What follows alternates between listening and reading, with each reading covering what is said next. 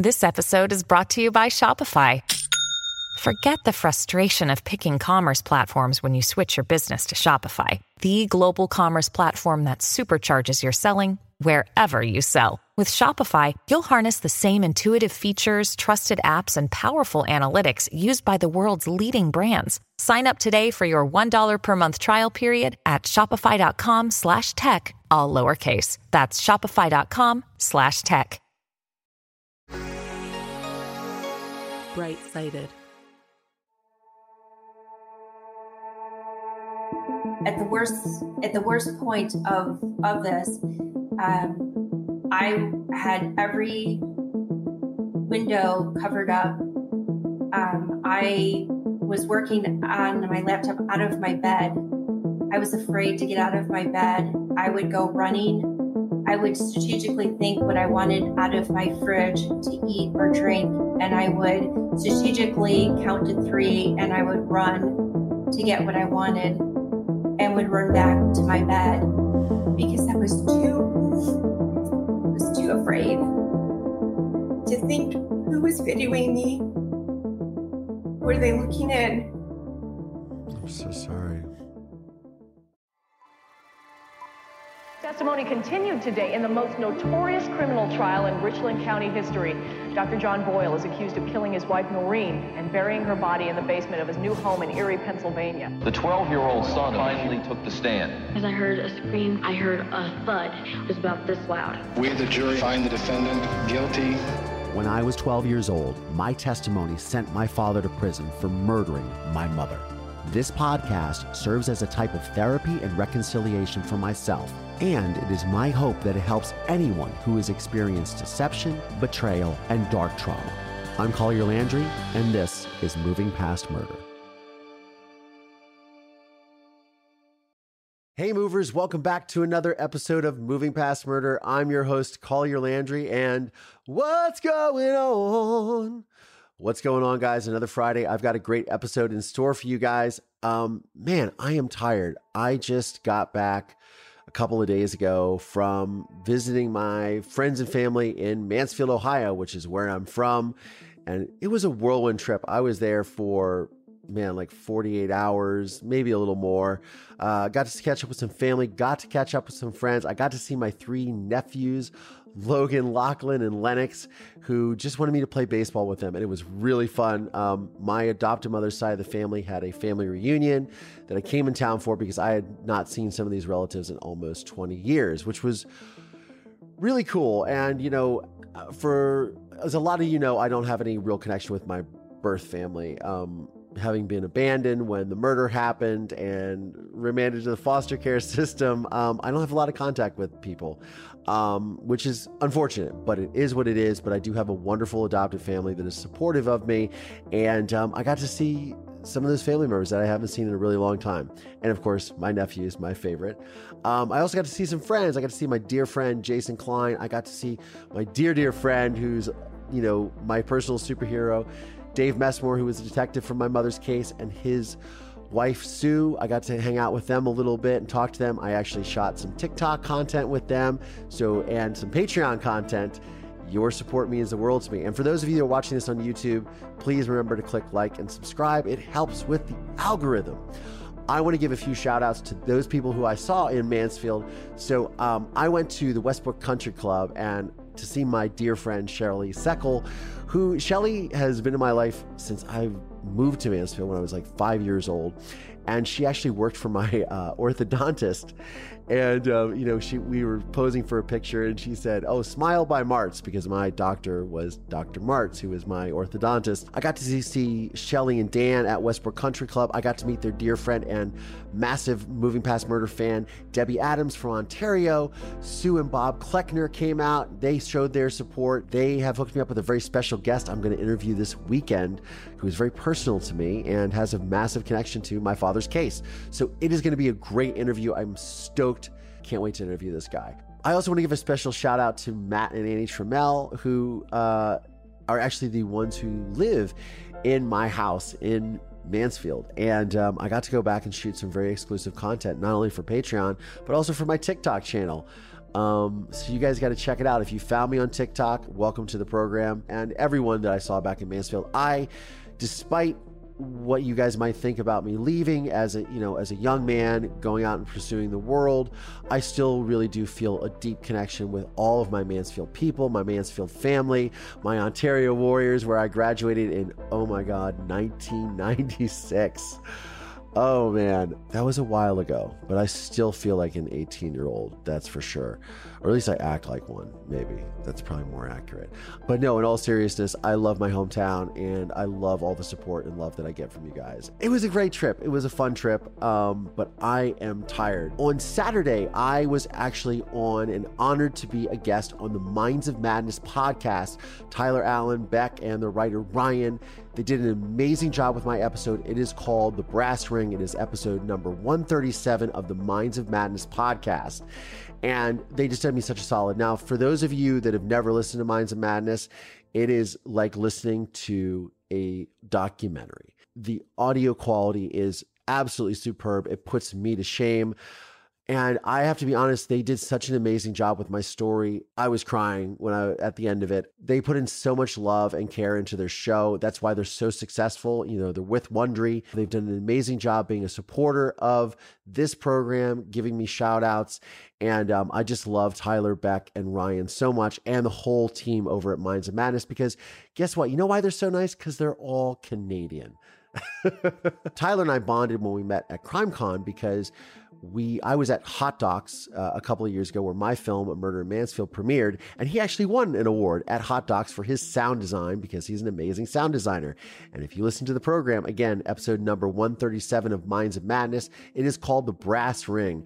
And that all relates back to my mother, who told me to grab the brass ring in life. But it is so well done. I can't highly recommend them and thank them enough for being a part of the program. Thank you so much to everyone that supports this program. Whether you are just downloading it and listening every week, whether you're watching on YouTube, hopefully you're doing both, or whether you subscribe to my Patreon and you support there. I want to give a big shout out to my latest Patreon supporter, Daniela Klobuchar, and she discovered me on that Minds of Madness podcast. She writes me on Instagram, and I want to read her message this week. She says, "Collier, I heard your story on the Minds of Madness podcast, and it was one that really got me. I am a single mom to my 6-year-old son, and I could never imagine what life for him would be like if I wasn't around. The bond you had with your mom reminds me of what I have with my son. Your courage as a 12-year-old was incredible. The message you tell today is one that has stuck with me. Some days feel hard and I keep asking, why am I going through this alone? But I need to change it around to what now? Thank you for sharing your story. You are incredible and such an inspiration, Daniela." Daniela, thank you so much for reaching out. Thank you for supporting the program on Patreon. Anyways, this week's episode is a tough one. Often when I speak to survivors who have gone through major trauma, not everyone is as open as I am. And not everyone can be as open as I am because there's a lot of legal things that go on with situations where people, and this particular, my guest today is Kimberly Miner. She runs the nonprofit EnvisionUVictory.org, and she is a survivor of a really bad stalking case and an abusive situation that she was in for. And she had the courage to reach out to me on Instagram and share her story with me. And I said, I'd love for you to be on the program and give some tips to my audience, because I do have a lot of people that are victims of domestic abuse, that are victims of stalking, that are victims of coercive control. And I feel like, and my mother was also a victim of that. I mean, it doesn't have to be that way for everyone. So I really hope you guys glean a lot of insight from her. This particular person, you terrorized her for a very long time, and even so much so as to not even letting her get on with her life, where she could actually just have a business. And this person was sending bad messages to her colleagues and to her employers and trying to get her fired, and just really trying to sabotage every aspect of her life to control it, so this individual could control everything about her and loop her back in to his ring of madness, if you will. It's tough because I can, as she shared with me, as she shares with you guys in the program this week, it is something that still really affects her. And it is something that she has to really live with every day.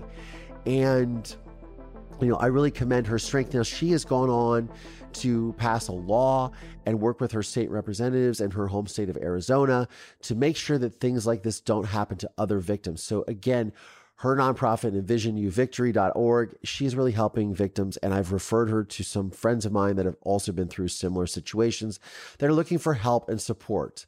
So I am pleased to welcome to the program this week, Kimberly Miner. My guest today is Kimberly Miner. Kimberly, thank you so much for joining us. Absolutely. Thanks so much for having me on, Collier.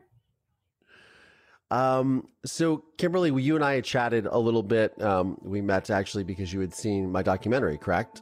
Yeah, absolutely. Yeah, I watched your documentary, and I think I watched every single one of your podcasts at this point.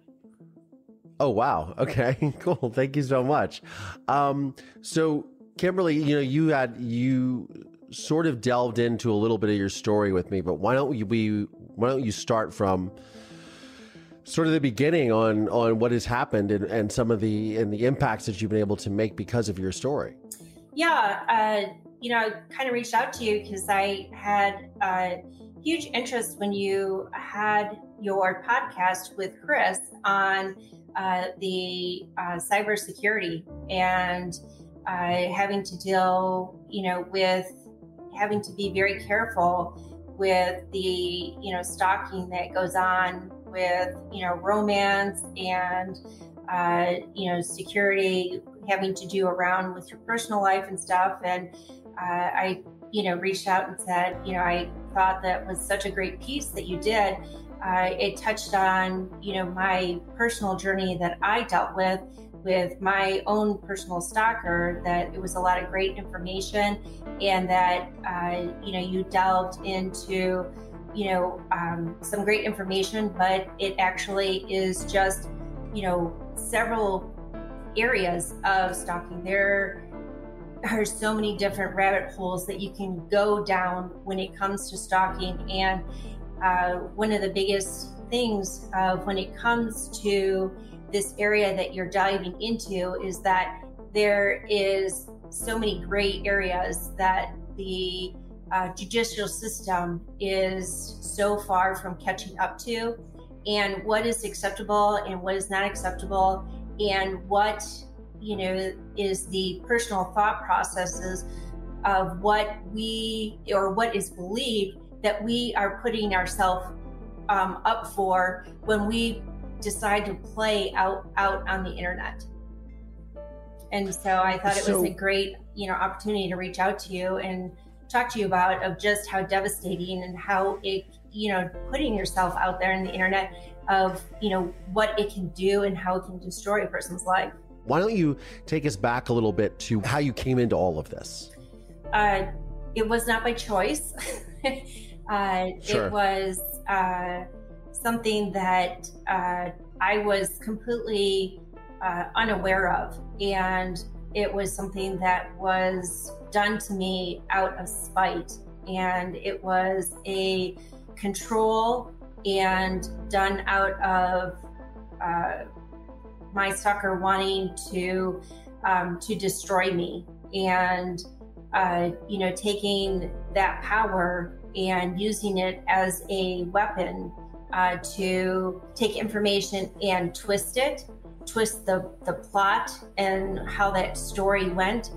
And that's easy to do when you put that on social media. Essentially what this is you were building a business. You had a business, and you were part of Facebook groups, or you were part of social media groups. And this person who had this obsession for you would literally insert themselves into every aspect of your life in an attempt to wall you off from the world. Is that what you're saying? I think of a lot of the things that you talk about, in your story, when you're talking about, defense attorneys taking pictures and stuff, and they twist how the pictures are presented, Yeah, the order which they're presented. Yeah. You know, you twist the dialect of how that story is presented. It's so easy to do that on social media because who's there to defend you? Who's there to you know, tell that story is not, you know, correct, or that it's not the way that it's presented. And, you know, in the moment that goes up, you know, how many people are seeing that and within seconds have a thought process and have an opinion and start giving, you know, giving their advice or giving their opinions and putting things out there. And, you know, it can completely, although, you know, somebody says, oh, you know, it only lasts so long before something else is up there. But yet, you know, the damage starts not only the opinion they have at you at that second, but it's about how you feel about yourself, you know, and how do you, you know, start, you know, coming around the corner, or how do you start, you know, wrapping your brain around it. And then you're having to go through this whole thing of going through this explanation of saying, well, that's not how it is. And then you're having this, you know, what I call it is this autopsy of like having to dissect it. And you're in this continuous downfall of like dissecting things over and over and over and over and over and over and over again. And if somebody does this to you 24 hours a day, all day long, 7 days a week, and it goes on and on and on and on and on, you get into a place where you don't feel like it's like crazy making. You're like, well, maybe you start to question it. You're like, well, maybe the story wasn't as like I thought it was. You know, maybe it's I mean that's textbook gaslighting, right? Is that you know the perpetrator, whoever you're dealing with, they make you feel like you're going crazy, like, and they just basically change the narrative. But I guess I just want to get into, so who do you know your stalker? Yes, and I do. And do you feel comfortable telling us like how you met them and what you went through? I have to be careful because I have one, I live under an address confidentiality, so I have to protect my like my boundaries. And also we have court records that we sign that I will not say anything that is derogatory towards this person that would hold me responsible. What I will say is that we know each other personally. This is a personal. We know each other personally on a very personal level. So this person has a personal, vendetta to, he feels like this person feels like they've been wronged,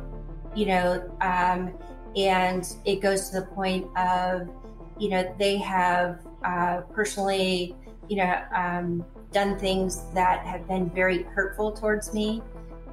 They have done things that have put me in a position of being, harmed. I've been a crime victim of theirs. So, those are the parameters of the situation.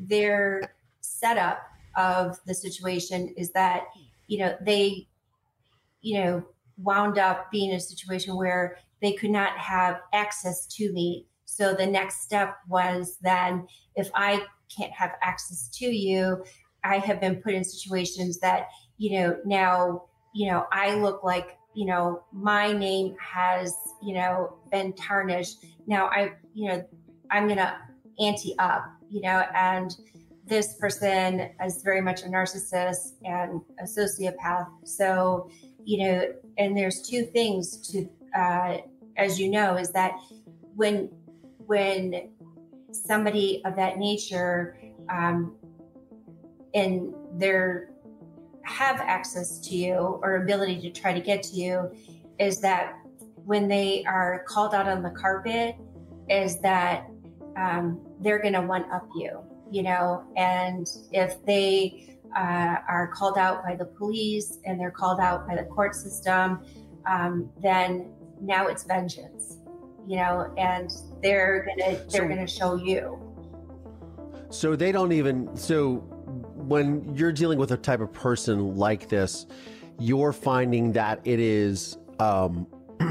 It's not even like they have no regard for the law, right? No. So they have no parameters or sense of decorum that normal people in society say, okay, well, enough. She's called the police, or now I'm going to court dealing with this. Like that doesn't deter them from their actions, correct? They just keep going. They don't stop. No, they what I went through is that, my social media, even though I blocked, the certain people and stuff, is that they found a way to still find those people and my business connections. And, all of a sudden, on their business pages, they would be getting, notifications or letters on their business, business pages, or all of a sudden they would look up their business addresses or their home addresses, and they would be getting court documents and stuff sent to their home addresses or their business addresses. To sort of put this in a frame for our audience, so if you were doing business with a client, this person who had this obsession with you would then find out who those people are and then would send them documents or things that they felt were damaging to you in an attempt to control you or to sabotage those relationships, because their sort of feeling was, if I can't have you, nobody can have you, and nobody is allowed to deal with you unless I say so. So it's a control thing for this person. That's correct. Yeah. If they would notice somebody new would comment, and they would notice that maybe that person was in a networking group of mine, I would wind up, the next time I would wind up going to that networking group, I would get done with the meeting and they would, take me aside and say, hey, can I talk to you for a second? Next thing I know, they would be pulling out an envelope that had been addressed and gone to them, and I would be mortified, that something would be sent to them in the mail. Wow. And then so when these people would come to you and say, hey, Kim, I got this package from someone, and this is all this very personal information from you. And what type of personal information would this be? Would this be documenting the court case with this individual? Mm-hmm. Or there would be court documents in there. And text messages, and it was an attempt to defame you, essentially. Correct. And so how did these people react? Because for me, if this happened to me and I was doing business with you, one, I would be concerned for you because I would feel that I'm not privy to this information, and why is somebody doing this? But also, how do they find me? Mm-hmm. How do they find me from a Facebook? So was this individual, they would see someone like your comments, and then they would go and essentially stalk that person who liked a comment, and then find out everything about that person, and then involve that person personally, not to keep using the alliteration, but they would involve them and find their address and be able to get access to them. Is that correct? That's correct. Wow. So really what I was saying about Chris Salgado, what I was discussing with Chris, really hit home with you, because this is something that you have dealt with firsthand. Yes, absolutely. Yeah, I very much could. It was like when you were having that conversation, for me, it was like reliving everything I had gone through, different networking groups. If there was events that they would be going to, this person would show up at those events, and even if I wasn't there, they would take pictures of it and then put it up on social media, and then refer to my business name and talk about how look at the damage that I could possibly do in this group. So this is concerning to me for a couple of reasons, and you can maybe go and sort of explain this to our listeners. Did anyone who was involved in these groups find out who this individual was and call the police on them and say, this person is disruptive? They are not only disruptive, they are trying to gain our personal information in a way to involve us, to stalk us, or pursue us, or damage or defame us, or possibly do something to our families because of their obsession with this one individual who we've randomly met. And this isn't right. I mean, where do those individuals' rights, who aren't even involved, have no history with this person, where do their rights come in? Well, you bring up a really interesting point. And this is one of the points that I talk about, and one of the things that I really work on trying to get out and talk about when I give my talks, is that, we talk about that we're horrified when we hear about domestic violence and we see pictures and things like that, and we hear things on the news, and we say that's just horrible, something needs to be done about it.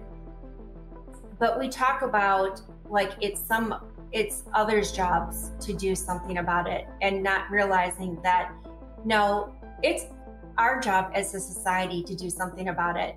And, people would sit there and say, we're there with you. We don't hold you accountable. We support you. We care about you. But yet nobody was willing to take that extra step and go to the police and make a police report, which, the more reports you have and somebody else that actually, creates their own story and their own report, it actually makes all the difference in the world, because it's not just my story. It's not just me making, a claim. It's somebody else who is extremely upset, and when you have a community come together and say, we want action, it holds a lot more weight. And that didn't happen. And so, not that I'm trying to sit here and try to throw any blame or say that those people cared any less about me, because, they were very sincere when they said that they cared about me. But at the end of the day, that's what it takes to make a big difference. I mean, I would agree with that 100%, is that you have to, at some point, the rubber needs to meet the road, right? But I think that, it's interesting that we're examining this because you've seen it in a way that has affected you, where you're essentially saying, hey, I need just some of you guys to come forward. Because if these people had come forward and said, hey, look, I'm also bothered by this, and then this person is being directly affected by this, we need to do something, law enforcement or the court system would have taken action, you feel. But because they didn't do that, and this sort of goes back into sort of a national conversation I feel that we're having right now with, let's say, gun violence, and there's an issue with this, right? And people are saying, well, why didn't they report this person's behavior? Why didn't they say this? And again, we don't want to be in a police state where you're constantly, when you're reporting people and this type of thing, because that's not good either. But there are certain times when you become involved that you should be concerned, and rallying as a community is one way. Just like when there's a missing persons case, and we, for years we just think that the police will deal with this. Well, there's so many of these cases. I'm sure the police are inundated with these types of cases as well. And I've done an episode recently with my good friend Lenora Claire, and she has had these same issues. And it wasn't until she literally just organized everything herself with the police and with private detectives that they finally paid attention, the city of LA, and she was able to get her stalker arrested, and he went to prison, and he's been in and out of jail because, again, this is someone who was very affluent, came from an affluent family, so he had means, so they essentially have nothing better to do when they become obsessed. Now, he was schizoaffective. Do you believe that was your stalker affected by a mental illness, or just narcissistic personality disorder, you feel, or what was that? Or maybe you can't speak to that, but. I have conversations that I've had with my own personal therapist. I don't have any documentation that I can, give you that would be on record. So, but I have, my own therapist that had worked with the both of us. So I feel very comfortable with that, of being able to, give that kind of feedback, that when I was going through all of this, that was a really good person for me to be with, of going through that therapy, because they was able to give that other side, because it's not that any therapist that you're working with isn't a good therapist to work with, but they have never had that ability to interact with that other person.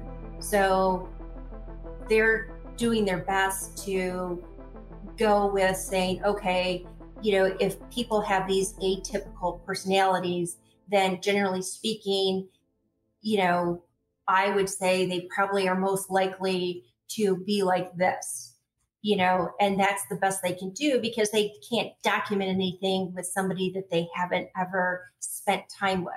So I had the good fortune having the chance that they had spent time with this person. So, that for me was such a blessing, because they were able to talk to me in a fashion that was able to zone in and say, I can walk you through this from from both sides, and be able to help me, through. And, it was very, very, very, very difficult, because, we haven't even gotten through, all the different things that were done yet in our conversation, that, that at the, I would say, at the tipping point, I was at the point, at the worst point of this. I had every window covered up. I was working on my laptop out of my bed. I was afraid to get out of my bed. I would go running. I would strategically think what I wanted out of my fridge to eat or drink, and I would strategically count to 3, and I would run to get what I wanted, and would run back to my bed, because I was too afraid to think, who was videoing me? Were they looking in? So I'm so sorry. It was hard. Yeah, I can imagine. It's. I've had friends that have not been through this extreme of a circumstance, but certainly have had people surveil them in their own homes and enter the homes and move things around in an attempt to, again, make them feel like they were going crazy, to manipulate them, logging through their Wi-Fi routers and things like that. Obviously when you do something, you interview someone like Chris Salgado, who was on the program that you saw, obviously, who works with this social engineering and cyber stalking cases. You have a lot of people that come out and say, man, this is what happened to me. And, I'm just so sorry that you had to live in your own home in fear, and the person wasn't even there. It was the thought of them. And it was, that's a lot. That's a lot to handle. Well, yeah. And I'm glad you're still here. If I had, a new, friend that person had never, met before, because you have new friends that you meet and stuff like that. And of course, they would park in the driveway. Within several days, they would wind up getting a letter in the mail. So it got to the point that I would have to have them park their car behind the RV gate or in my garage in order to protect So this person couldn't have their license plate be seen, so then they could be tracked down. I mean, this is just, it's staggering to me that so many of these people that were in your life didn't just step up and say, you know what, enough of this. Like, who is this person? Okay, like, why am I getting these? Okay, and then going, because I would assume that this type of thing, also when you're doing it through the mail, also involves a certain level of criminal prosecution as a possibility, because you're using the postal system now to stalk and intimidate. And I'm sure there's many laws that were broken. So you're in a protection program, correct? So no one is able to know where you're at, and you're not in the state where this happened and all of this. But the state that you're in now, you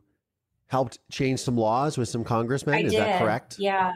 So why don't you talk a little bit about that with your foundation and what you're doing? Yeah. To be proactive. You know, that was very empowering. I went and spoke in front of the House and the state House of Representatives, and both the House and the Senate, and shared my testimony of what I had gone through.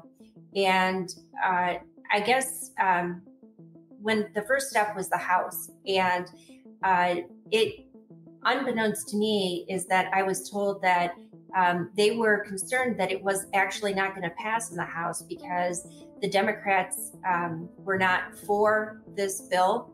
And I'm not sure what the reasons were. But when they had heard all of my testimony, it actually passed 10-0. And I was so excited about that because for me, I was all about, I was like a force to reckon with about this bill. Sure, that's amazing. It was making that. And what is the bill exactly? It's harassment and stalking on social media is a misdemeanor. And so for me, I was all about this. Like, you know, I was very adamant that this had to take place. I wanted to make sure that no matter how difficult it was to talk about, because when this bill was being talked about, it was very shortly after my experience. And I didn't care how difficult it was to talk about. To me, what it meant for me is that if I could talk about this, that meant that I could go back to the police and I could get them to actually do what I needed them to do. So it meant everything to me to make sure that this bill got passed. So I actually, every step of the way, every time I spoke, I would send an email to my domestic violence investigator and said, this is what I did today. Like, we're one step closer that I can get you to do what I need you to do. You know, I think he hated hearing from me. So, and then. But you eventually forced them by your activism, you forced them into action, correct? Yeah, absolutely. And then the next step was speaking in front of the Senate, and there's 8 people in front of the Senate. And that was even more empowering opportunity because the chairman, you're only supposed to get, I think it was 3.5 minutes to speak. And the chairman, when I got done speaking, he actually said, I think she wants to finish up, and he actually gave me more time to speak. They were so blown away by everything that I had to say about my experiences. Then also, they were just so unbelievably blown away by how many obstacles that I was having to deal with when it came to trying to get law enforcement to actually enforce, because it was just to draw the pick of who it is that, showed up to take the report. So, I think that for me, when they go around to do the vote, listening to every single one said, may I say something? And listening to all 8 of them had something to say, and they all said something about, we can't allow this. We need to do something with this bill so that she never has to go through this again. And I think for me, actually taking whatever it took to show up that day to just listen to what they had to say was worth every second of the nerves that I had going through me that day. Sure, that's so amazing. And that passed 8-0. And so because it passed simultaneously, it automatically went to the governor and it got signed in then that May by the governor. So that was really, really exciting. It was in Arizona. Got it. And and when was the law passed? It was passed in 2020, May of 2021. So it's a year on the books so far. Books. And what has the impact of this? Now, what is the law called again? It's harassment and stalking on social media. I'm just starting to hear people just starting to realize that this real law is out there now. So I'm hoping that it will now really start to become a deterrent.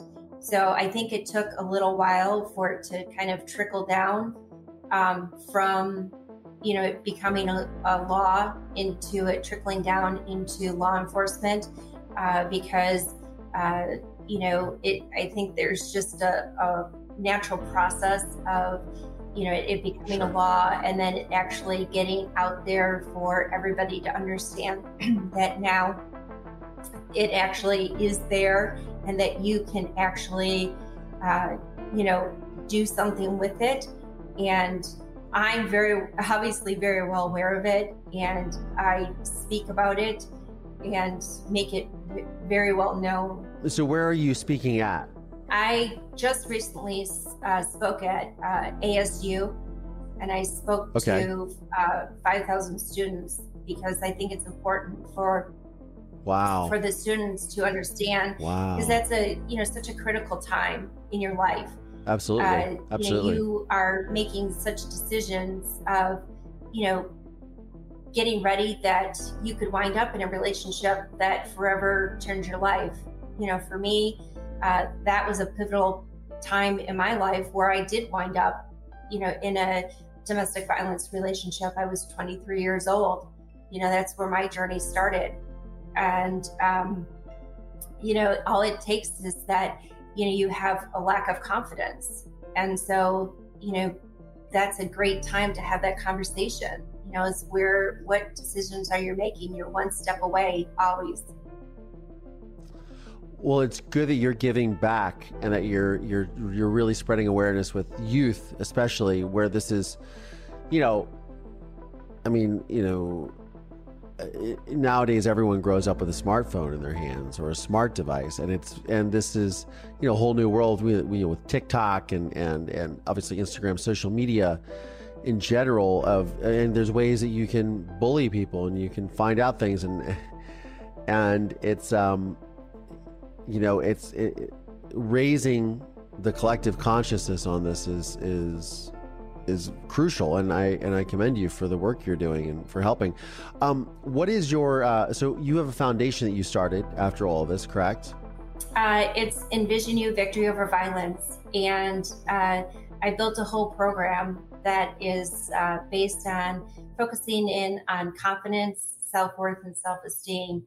So, the number one issue that as a survivor or as a victim is that we're in it because we're suffering from lack of worth. And the number one reason why we return or we have a difficulty, moving forward in life and have a lot of issues that, take us in different areas is because we don't have the confidence to make the decisions we need. And we, go back because we don't feel like we have the self-worth because we have that gaslighting that is working in our head. So I have a whole program of working on what are the sabotaging behaviorisms that we deal with that have followed us, and what's the why behind it. The why is so important. You talk about that in your TEDx talk, you talk about it in so many of your podcasts and stuff. And, what's the why and how are we going to use that why to move us forward? Yeah, it's turning that why into like not that victim mentality of why this happened to me, but it's taking that and moving that into action. Exactly. When you go through trauma. Yeah, and how do we make that shift? Yeah, that why to what now? It's all about shifting it. Absolutely. Absolutely. That's what it is. I think it's just for your listeners, it's just so important is that protect yourself out there. There's a lot going on out there that we don't realize that we're getting into. But in all fairness, I mean, I know, you've said to me, oh, this was, the worst choice I made in my life or worst decision. I said, well, ultimately, I think it could be the best decision because you're now giving back and you're in a place where you're raising awareness for others and you're using you are indeed embodying this why to what now mentality of let me use this experience that has been so horrific for me so others can learn from it. You are really embodying this role of turning your trauma into something that's positive for others. So again, when you said to me, this is the worst decision I ever made in my life, I said, well, I challenge you to think of it as the best decision and the best thing that could have happened to you because you're using this to empower not only yourself but others through your experience and sharing that with the world. And that really is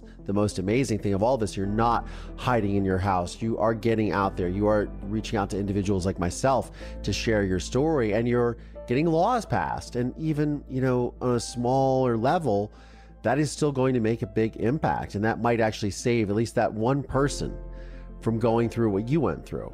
I mean, I think you feel that, right? I do. My biggest mission, and I wear my hope around my neck, and that is that my biggest hope all the time is that I don't want others to take 25 years to find, their worth and to make mistakes I made. Sure. That their journey is much shorter than mine was to find where their purpose is.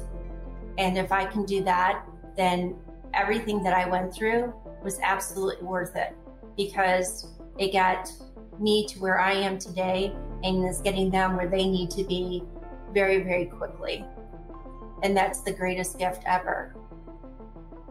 So that's what I want for all of them, is that, everyone is so precious. Absolutely. So, Kimberly, where can we find your foundation? Where can we find out a little bit about you? Yeah, if you go to envisionyouvictory.org, that's the website. Envision You Victory. Envision You Victory. And you is Y-O-U, not the letter U. EnvisionYouVictory.org.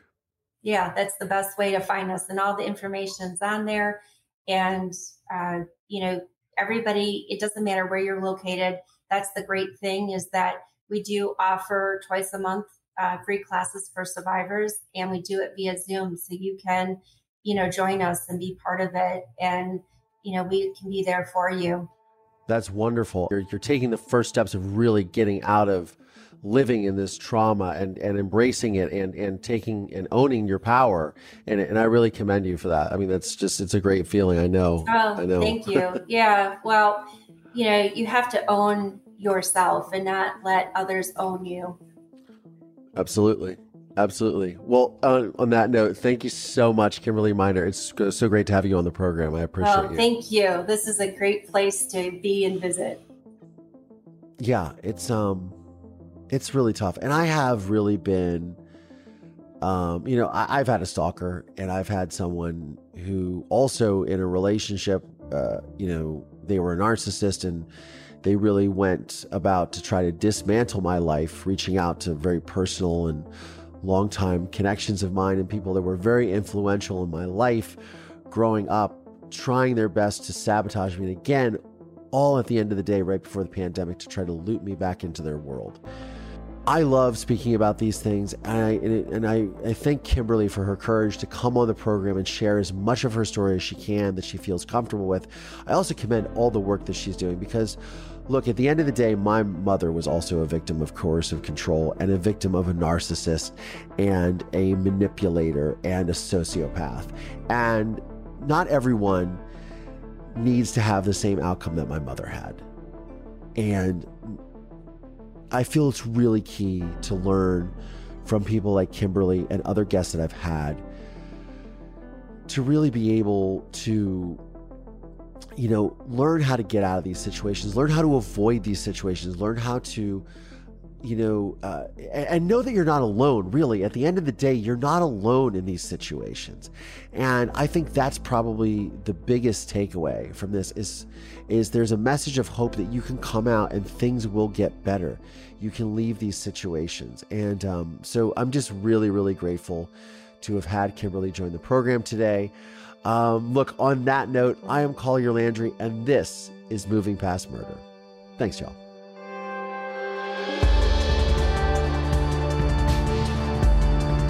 This podcast is made possible by support from listeners just like you.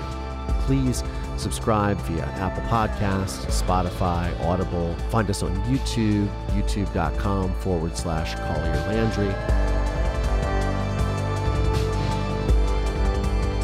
The film A Murder in Mansfield is available on Investigation Discovery, Discovery Plus, and Amazon Prime Video.